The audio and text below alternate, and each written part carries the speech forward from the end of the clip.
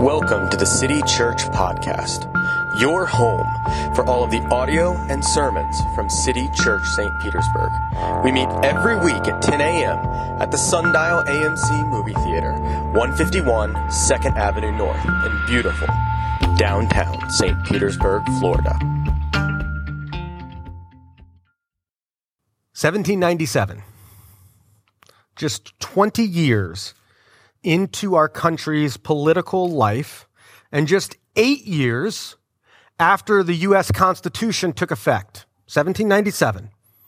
21 years after 1776, 8 years after the Constitution, we had our first political sex scandal. Only took us 8 years. Not bad. That's right. Scandals with politicians are as old as the Republic itself.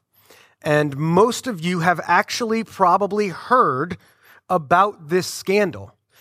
You may not realize it, but you've probably heard about it because it involved Alexander Hamilton. And because of the musical Hamilton, many of us came to understand what was going on. Hamilton had an affair with a woman named Maria Reynolds. And after that, he was extorted by her husband. And then her husband was arrested on unrelated charges, and he tried to sort of get a plea bargain that dealt with giving some of Hamilton's adversaries some dirty information on Alexander Hamilton. So Hamilton's response was to say, I did not commit any of the financial crimes. I did have an affair. And he published a 37-page paper detailing times, places, people, everything. And then he used his newspaper, the New York Post, to publish it to everyone. He just put it out there, all of it. And in the musical, this is sort of Alexander's fall from grace. This is where it all sort of falls apart for Alexander Hamilton. The biographer, Chernow, who wrote sort of the authoritative biography on Hamilton, said, no, that's just good drama. That's not the real thing. The real thing was the Adams papers that he wrote later. Don't worry about that. But in the musical, Hamilton's three rivals revel. They run and dance around the stage, throwing copies of the Reynolds pamphlet in the air, singing and chanting, "Oh, he's never going to be president now." They are absolutely gleeful. And it's a funny moment. You laugh when you see it, until you kind of think about it, until you kind of stop and sort of process what's actually happening in that moment. Because most of us are actually deeply afraid of what's happening in that moment. Our deepest, darkest secrets being put out loud for all the world to see. If others knew what I was really like, if others knew what you were really like, what we've actually done, we were terrified that we'd be left lonely and alone, which is essentially exactly what happens to Hamilton at that point. And in our day, there's this certain push-pull with this. On the one hand, as we consider especially our leaders, we want transparency and accountability, which we should. But on the other hand, there seems to be this impulse where we revel in their fall, where we are just incredibly excited.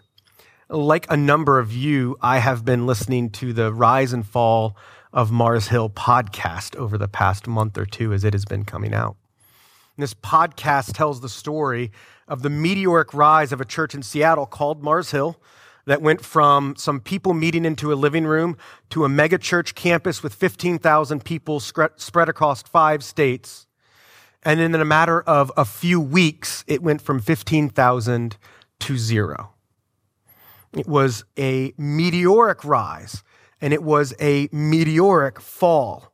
And we listen to this, and we're fascinated. It's a well-told story. But one pastor this week floated an idea, wrote an article that I thought asks a question that gets at what I'm talking about here. Is our love and fascination with the rise and fall of Mars Hill podcast actually a form of failure porn? Do we watch it just to have the glee to see what happens? Because we as a culture actually like that. The other night I was trying to watch MasterChef, and for the first time I was going to be able to watch it live instead of delayed on Hulu. And so as we're getting the kids in bed, as we're preparing to do it, I turned the TV on so that as soon as it started, I could pause it and we could get in our seats and make it happen. But in order to do that, the show leading up to MasterChef was the TMZ TV show. I don't know if it has a name beyond that, but it was just celebrity gossip. It was all the things that celebrities had done wrong. Apparently, this show gets huge ratings. Like I said, I've only seen the last 3 minutes of it. Why? Why does that show exist? Because we like to see other people fail. And the crazy thing is there's a show just like TMZ on every other network. Every other network has the same thing. We can say that we don't like to watch people fail, but our ratings tell a different story. Our clickbait, which all includes, you won't believe what so-and-so did, click here to find out, fills websites and social media. But the failure of others is just an ice cube on the sunburn of what's really going on in our souls. We try to use that to maybe make us feel better, but like all of you who have been in Florida for more than 10 minutes, you know that an ice term provides very acute, short-term relief for your sunburn, but it does nothing to help you long-term. It's not aloe. It's not rest. It's not shade. It's not any of those other things. We are terrified that the exposure of our failures is next. And so we hide away. We shy away from intimate relationships that could jeopardize that possibility. We misdirect from our own failures by pointing at the failures of others, by reveling in the failures of others. If I can keep the failure cops from checking my stuff, then I'll be okay. So I'll just keep pointing out there instead of looking inside.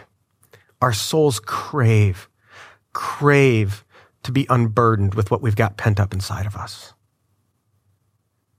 They crave to be unburdened by this weight of sin. But for most of us, we're unwilling to pay the price of genuine Christian confession and genuine Christian repentance. That's what we're going to see in Psalm 32, which we're about to read.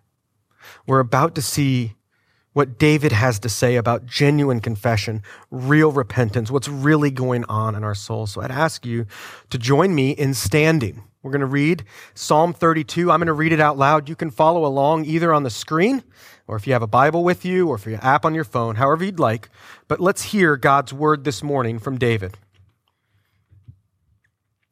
Blessed is the one whose transgression is forgiven, whose sin is covered. Blessed is the man against whom the Lord counts no iniquity, and in whose spirit there is no deceit. For when I kept silent, my bones wasted away through my groaning all day long.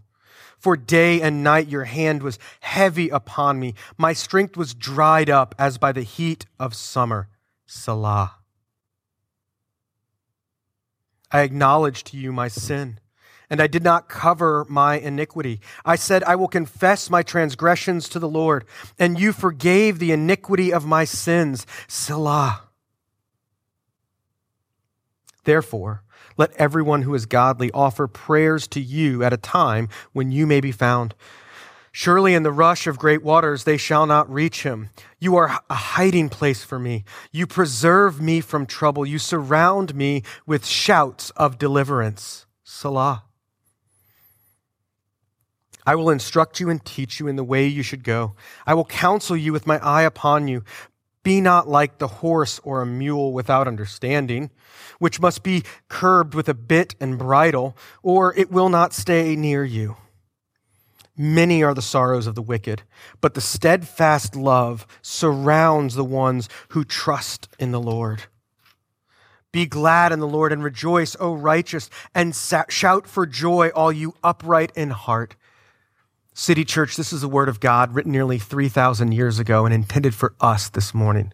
You may be seated.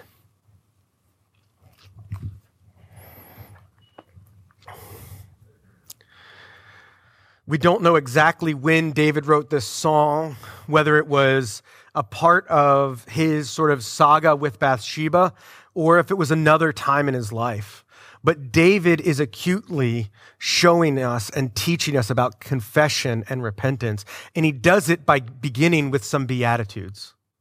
He begins with 2 verses of Beatitudes. And most of the time when we think about Beatitudes, we think about the Sermon on the Mount.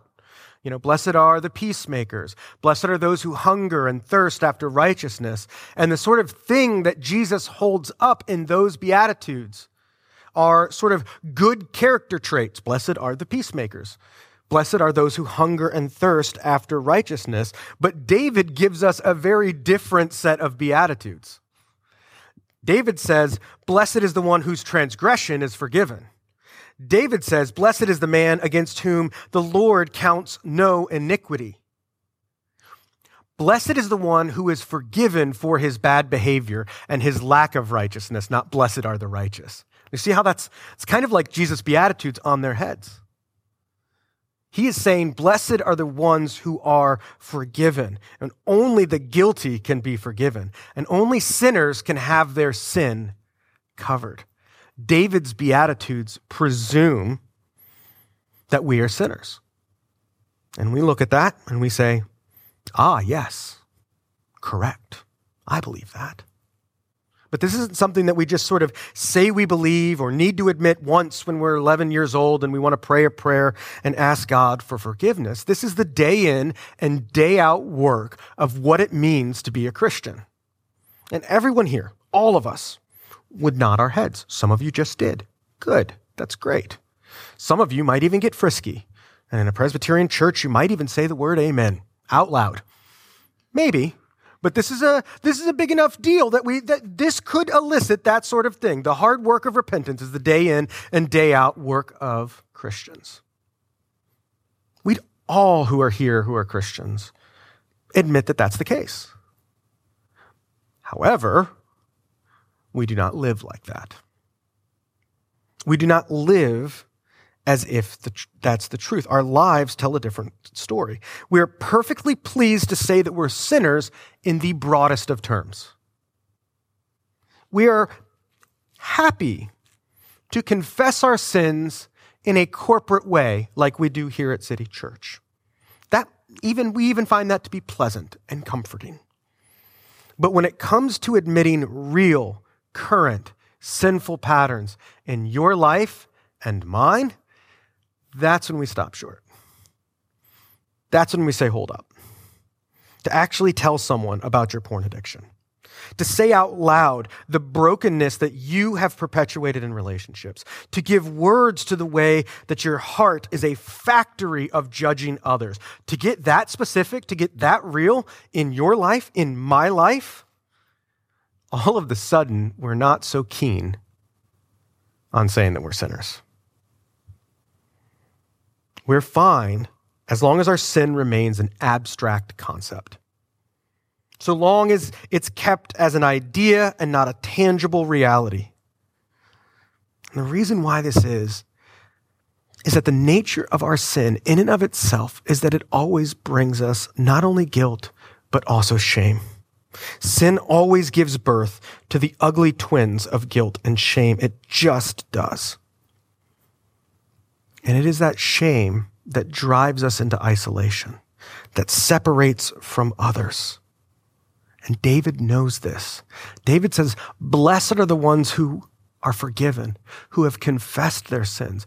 But as for me, when I kept silent, it was heavy on my bones. I groaned all day long. It was physical and emotional as well as spiritual. Our shame keeps us locked up and internalized. It has physical effects on us. Maybe it disrupts your sleep, or maybe it's the fatigue of not being able to have a peaceful mind. David even goes so far as to comparing it to being outside on a hot summer day. We are Floridians, and this is August. We should understand David's metaphor here as well as anyone. I had to let the folks in this morning as people came, and one person stood outside for 2 minutes, and it took him a full 10 minutes to stop sweating from the 2 minutes they were outside. I'm not saying who, but that's what's going on right now. You mow your yard, and it's exhausting, and there's not enough water in the city reservoir to quench our thirst after we mow the lawn for 30 minutes in August. Not enough water to stay hydrated. That's what it's like when we keep our sins pent up. That's why we lash out and try to shame others. We think it's going to dull our own pain. Pro tip, it will not. But David is painting a different picture here. He shows us what the possibility of happiness and blessedness is. He shows us what happens when we keep it pent up. But then he invites us into a different world than the one we live in, a world where we can be blessed by the confession of our sins, where we find a God who doesn't count our sins against us, where we can begin to be genuine and honest and whole. And that's what we long for. We long for those moments where we can be unguarded. Because we live in a time where the posture of being unguarded is dangerous. Where if we're not careful about everything that we do, bad things can happen. We live in that sort of time because we live in a time of fundamentalism on all sides. One of the ways that I saw this happen, it was 2 years ago, last week. Are you familiar with the term main guy? Somebody became the main guy on Twitter. Main guy is used to describe some dude named Willie from Arkansas who has 200 followers and all of a sudden is getting blown up on Twitter for something that they said. This actually happened to a guy named Willie in Arkansas. Willie in Arkansas was a big fan of the alt-country singer Jason Isbell. I don't know what you'd call him, farm emo. He was a big fan of the farm emo singer Jason Isbell. And Jason Isbell tweeted out something about gun control, and Willie McNabb, who none of us would know, replied to Jason Isbell and said, I understand that view on gun control, but I live in a rural place, and I have 30 to 50 feral hogs who come into my yard and harass my children. What should I do about this? And of course, anytime you tweet anything about 30 to 50 feral hogs, even if you're being genuine, even if you're being real, the internet is going to have a field day, and a field day we had. Right? You certainly do not remember who Willie McNabb is, but even if you're not online, the phrase 30 to 50 feral hogs has probably floated into your life at one point or another. He replied to that with a genuine real-life scenario. And now 2 years later, we know who he is. It can happen to good people. It can happen to bad people.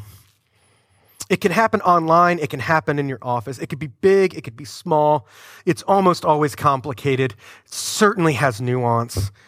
But part of our fear is we don't know what the path back from something like that is. Where do we go from there? And so we remain guarded. So we don't say anything that we're afraid other people won't like. If you aren't a Christian, the question that I want you to consider this morning is, what is the path back from shame for you? Because shame is, in one way or another, something common to all of us who are humans. And there are answers to that question that don't include the message of Jesus, to be sure. We don't have the market on fixing shame. But I think that our answer, The answer of the gospel, the answer of Jesus, is far more compelling and beautiful than so many others. And I want you to consider him in that, because David lays out that path back from shame. And that path back is true and genuine confession of our sin. And David shows us what that's like, especially in verse 5. David uses a repetition. He has three kind of trios of words that he mentions in this verse. The first is about how he is talking about sin. He says sin, he says iniquity, and he says transgressions. But then he balances that by saying how he is confessing. He acknowledged his sin. He said it was really there. He didn't cover it up, and he confessed it. Remember that the Psalms are poetry.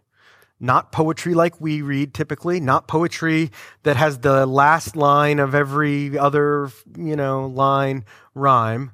No, but this is real Hebrew poetry. So things like repetition, things like mirroring, 3 words for sin, 3 words for confession are significant and meaningful. He was completely honest about his sin. No evasive maneuvers. No covering up. No deflecting, no blame shifting, no minimizing. Fully honest about the nature of his sin. But we also see that he isn't holding back about his confession. He doesn't cover anything. He lays his soul bare. That is the cost of our confession. The cost of our confession, or the cost of forgiveness, is our confession. Let me be clear. I'm not saying that confession is a work that merits the forgiveness of God. That's the doctrine of penance, and it's not what the Bible teaches. Rather, what I am saying is that the depth to which I confess is the depth to which I experience forgiveness. All of my sins have been completely paid for, completely covered from before the beginning of time. Jesus predestined me to that. He died for that. But when I just sort of hastily throw a my bad at the sky about my sin, my experience of forgiveness is hasty and shallow as well. But when I lay my soul bare, when I go the extra mile of not just confessing to God, but confessing to others in the church, I can experience a deeper, richer sense of forgiveness. And to be very honest, this is where I fall short. This is where I would want to pull up. I want my confession to stay between me and God. I don't want to bring anyone else into this. I don't want to bring community in this. I don't want to risk the exposure of telling others in my faith community. What if they reject me? Especially as a pastor.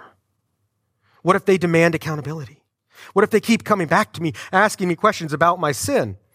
My head wants to say no thanks. But like so many of you, I have experienced the balm of real forgiveness.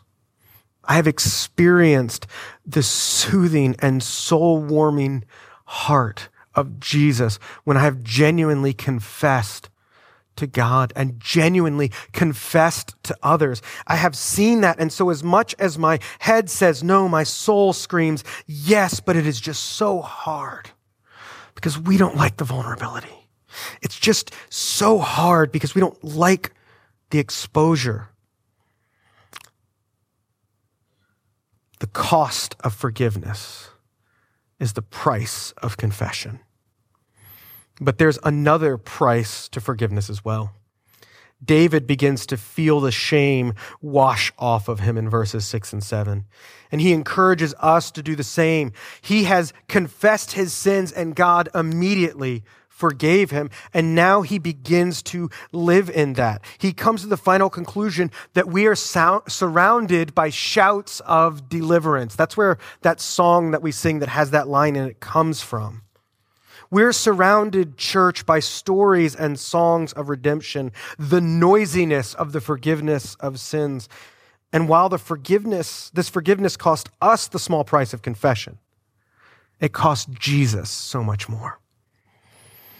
Because the primary cost of our forgiveness is the offering that Jesus made on the cross, where he truly paid the penalty for our guilt and took our shame on himself, experiencing it for the first time in a way far greater than any of us could imagine. And Jesus does this willingly. He does this, the Bible says, he does this with endurance because of the joy that was set before him. And that joy that was set before him was eternity with you. Eternity with me. Not in an esoteric eternity with the crowd, but in a specific and particular way with you and with me. The safety that we can experience in Jesus is that he already knows our sins before we confess them. He already knows our sins before we commit them, much less before we confess them. And yet, instead of shrinking away from us, instead of hiding his face from us, because of the reckoning of the cross, he continues to move towards us in love and in kindness. Because he has paid in full for all our sins, we stand in his joy. His smile on our lives and his hand on our path. There is therefore, as we heard from Romans 8 just a few minutes ago, no condemnation for those who are in Christ Jesus. It is forgiveness full and free, guilt atoned for, shame washed away by the water of our spiritual baptism, a loving invitation to walk with him through all of this, which is exactly where the psalm goes. In verse 8 and 9, the speaker changes. We hear from heaven. God speaks to David as David begins to revel in his forgiveness. And as we stand, a people marked by true confession, a people shaped by true forgiveness, he invites us, along with David, to follow him further up and further into the mountains of his wonderful grace. He will teach us how. He will comfort us with his guiding eye upon us. So church, if we have experienced the sort of freedom that kind of forgiveness brings us, let's continue to press in. Let's continue up into those mountains. Don't be tempted to go back into hiding. Don't be tempted to go back into shame. Let us live in that freedom, not like the dumb horse and the dumb mule that he describes here. I hate horses. My grandmother and mother loved them. They used to do show horses. I don't know, it was like horse dancing, dressage or something, right? Me, first time I rode a horse, it flung me off its back, it stepped on me, and then it moved on. And ever since then, I've thought the truth, which is horses are terrible animals. They're so terrible, in fact, that we invented a giant metal toothbrush that you shove in their mouth and can control them with. Why? Because they're dumb. And they have to be controlled in that way. Maybe they're smart. Maybe there's horse lovers out there. I don't know. But I'm of the personal opinion that they're bad. And so is the Bible. So, he says, don't be like a horse. Don't be like a mule.